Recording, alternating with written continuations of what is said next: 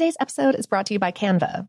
We're all looking for ways to make an impact at work, but not all of us are skilled in visual design. Canva helps you get your point across, simply and beautifully. It's easy to design Canva presentations, docs, whiteboards, and videos. You start with a designer-made template and customize it with your content.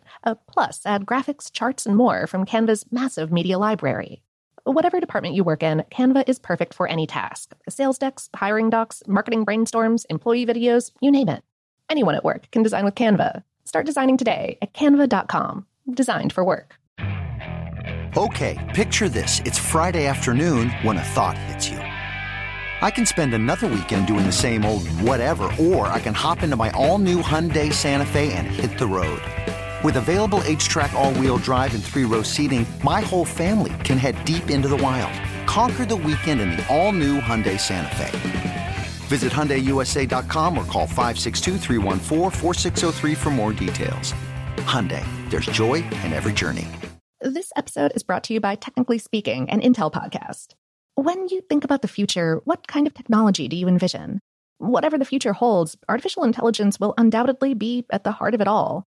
Join Graham Class as he hosts Season 2 of Technically Speaking, an Intel podcast, and hears from the minds transforming healthcare, retail, entertainment, personal computing, and more with the help of AI.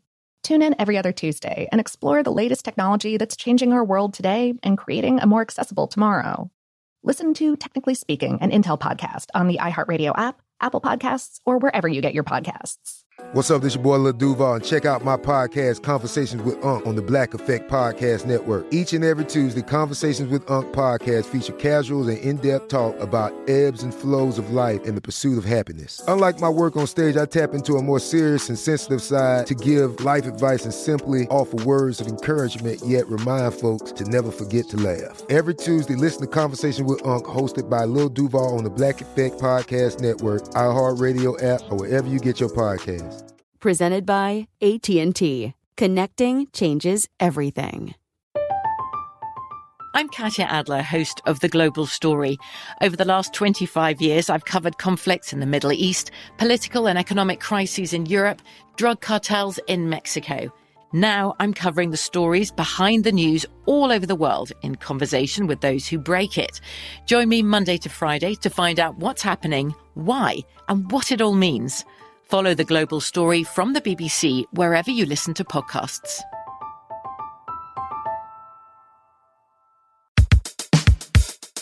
Welcome to Brainstuff, a production of iHeartRadio. Hey, Brainstuff, Lauren Vogelbaum here. Ticks are vectors for all sorts of unpleasant germs, notably Lyme disease, which is the 6th most commonly reported infectious disease in the United States, according to the Centers for Disease Control and Prevention. Decades after it was first identified, it's still often misdiagnosed. Symptoms include an expanding body rash, joint pains, fatigue, chills, and fever. But could the spread of Lyme disease be attributable to a classified, decades-old bioweapons program, as some people claim? Or are ticks just as good for spreading misinformation as they are for germs? The Ticks as Weapons issue made headlines back in July of 2019, thanks to the U.S. House of Representatives Chris Smith, who introduced legislation directing the Department of Defense to review claims that the Pentagon researched tick-based bioweapons in the mid-20th century. The amendment passed. Smith told the House he was inspired to do this by, quote, a number of books and articles suggesting that significant research had been done at U.S. government facilities, including Fort Detrick, Maryland, and Plum Island, New York, to turn ticks and other insects into bioweapons.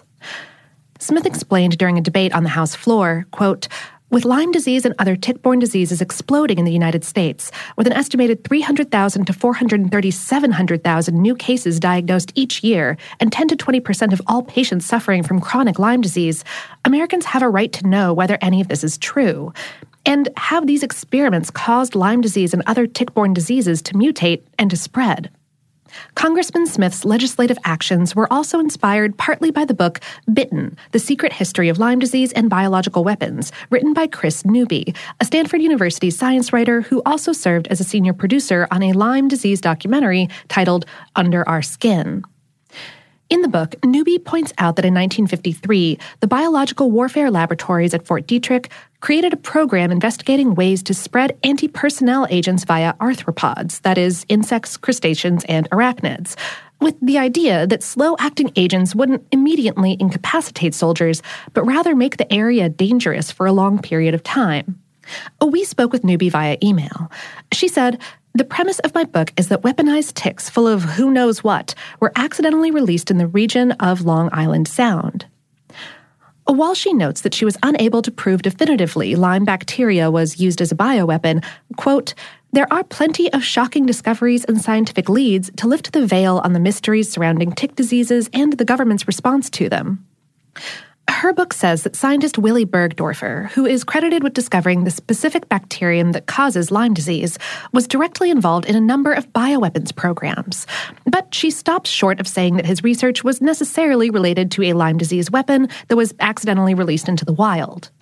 Given America's ugly history regarding unethical research, it's fair to ask whether Lyme disease was inadvertently, or advertently, introduced into the general population. After all, the government conducted hundreds of germ warfare tests and unethical experiments on civilians in the mid-20th century. And other examples of similar biological warfare do exist. During World War II, Japan notoriously used plague-infested insects to spread disease, particularly in China. Some 20,000 Chinese people died from this type of etymological warfare, which was carried out primarily by the infamous Unit 731. But most experts say there's nothing to investigate regarding ticks in the U.S. today. Philip J. Baker, executive director at the American Lyme Disease Foundation, wrote a lengthy document debunking claims regarding Lyme disease bioweapons research. In it, he established that both Lyme and the ticks that spread it were prevalent in the Northeast thousands of years before Europeans colonized the continent. Baker told us via email, "I think it would be a complete waste of the taxpayers' money for Congress to waste its time investigating science fiction." His article notes that pathogens considered for bioweapons are usually ones that cause death or serious illness in a short period of time after release. That does not describe the Lyme disease pathogen. Also, the idea that the government tried to weaponize ticks with Lyme in the 1950s and 60s doesn't fit the disease timeline. In an article published in The Conversation, Sam Telford, a professor of infectious disease and global health at Tufts University, pointed out that Lyme wasn't even discovered until 1981. That's when Willy Bergdorfer finally pinpointed spiral-shaped bacteria called spirochetes, which were ultimately named as the cause of Lyme. Telford wrote, "The real nail in the coffin for the idea that Lyme disease in the U.S. was somehow accidentally released from military bioweapons research is to be found in the fact that the first American case of Lyme disease turns out not to have been from Old Lyme, Connecticut in the early 1970s. In 1969, a physician identified a case in Spooner, Wisconsin, in a patient who had never traveled out of that area. And Lyme disease was found infecting people in 1978 in Northern California. How could an accidental release take place over 3 distant locations? It couldn't." Telford said that growing deer populations, which spread deer ticks carrying Lyme, reforestation, particularly in the northeastern United States where most cases of Lyme are reported, and suburbs encroaching on those forests, which brings humans into close contact with ticks and tick-infested wildlife, are the primary reasons that Lyme is becoming more prevalent, not a top-secret bioweapons program. However, provided an organization wanted to weaponize ticks, it's certainly possible, but it's not easy. We also spoke via email with Kerry Clark, a professor of epidemiology and environmental health at the University of North Florida. He said, "Weaponizing almost any type of biological agent takes a great deal of expertise. How much expertise depends on the specific agent, its entire ecology and epidemiology, including pathogenic properties, infectivity, pathogenicity, virulence, and, in this case, its ability to survive in and be transmitted by ticks." Clark adds that ticks aren't an ideal choice as a biological weapons delivery system. Ticks don't typically thrive in urban environments where people are concentrated, and they are slow feeders, so someone might notice and remove them before they can do their job. Clark explained, "One would also have to rear and infect a large number of ticks, and then somehow deliver them to a group of humans in a way that large numbers of people are exposed and actually bitten in a short period of time. Dropping infected ticks from an airplane or drone doesn't sound like an efficient way to incapacitate a population with a bioweapon." He noted that Lyme disease isn't quick or efficient at incapacitating people, that it wouldn't be likely to cause a large number of deaths, and that it might take months to cause even serious illness. Clark further explained that even though there's an epidemic of Lyme-like illnesses in the United States, and that many may result from tick bites, infections from tick bites aren't necessarily Lyme disease. They could be caused by other tick-borne pathogens, or by infectious agents encountered in our environment in other ways besides tick bites. Perhaps the takeaway is that given the seriousness of tick-borne illnesses, the existence or non-existence of a murky government conspiracy and cover-up doesn't really matter as much as the fact that patients are still sick and the disease is still spreading. What we really need, says Clark, is to invest significant additional funding to investigate the true causes of these illnesses and to develop better diagnostics and treatments.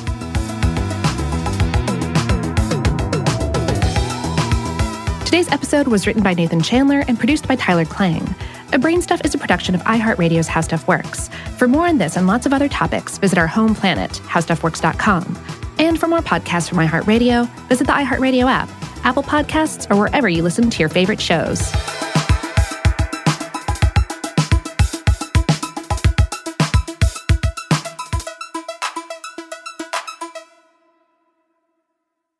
Today's episode is brought to you by Canva. We're all looking for ways to make an impact at work, but not all of us are skilled in visual design. Canva helps you get your point across, simply and beautifully. It's easy to design Canva presentations, docs, whiteboards, and videos. You start with a designer-made template and customize it with your content. Plus, add graphics, charts, and more from Canva's massive media library. Whatever department you work in, Canva is perfect for any task. Sales decks, hiring docs, marketing brainstorms, employee videos, you name it. Anyone at work can design with Canva. Start designing today at canva.com. Designed for work. From BBC Radio 4, Britain's biggest paranormal podcast is going on a road trip. I thought in that moment, oh my God, we've summoned something from this board. This is Uncanny USA. He says, somebody's in the house, and I screamed. Listen to Uncanny USA wherever you get your BBC podcasts, if you dare.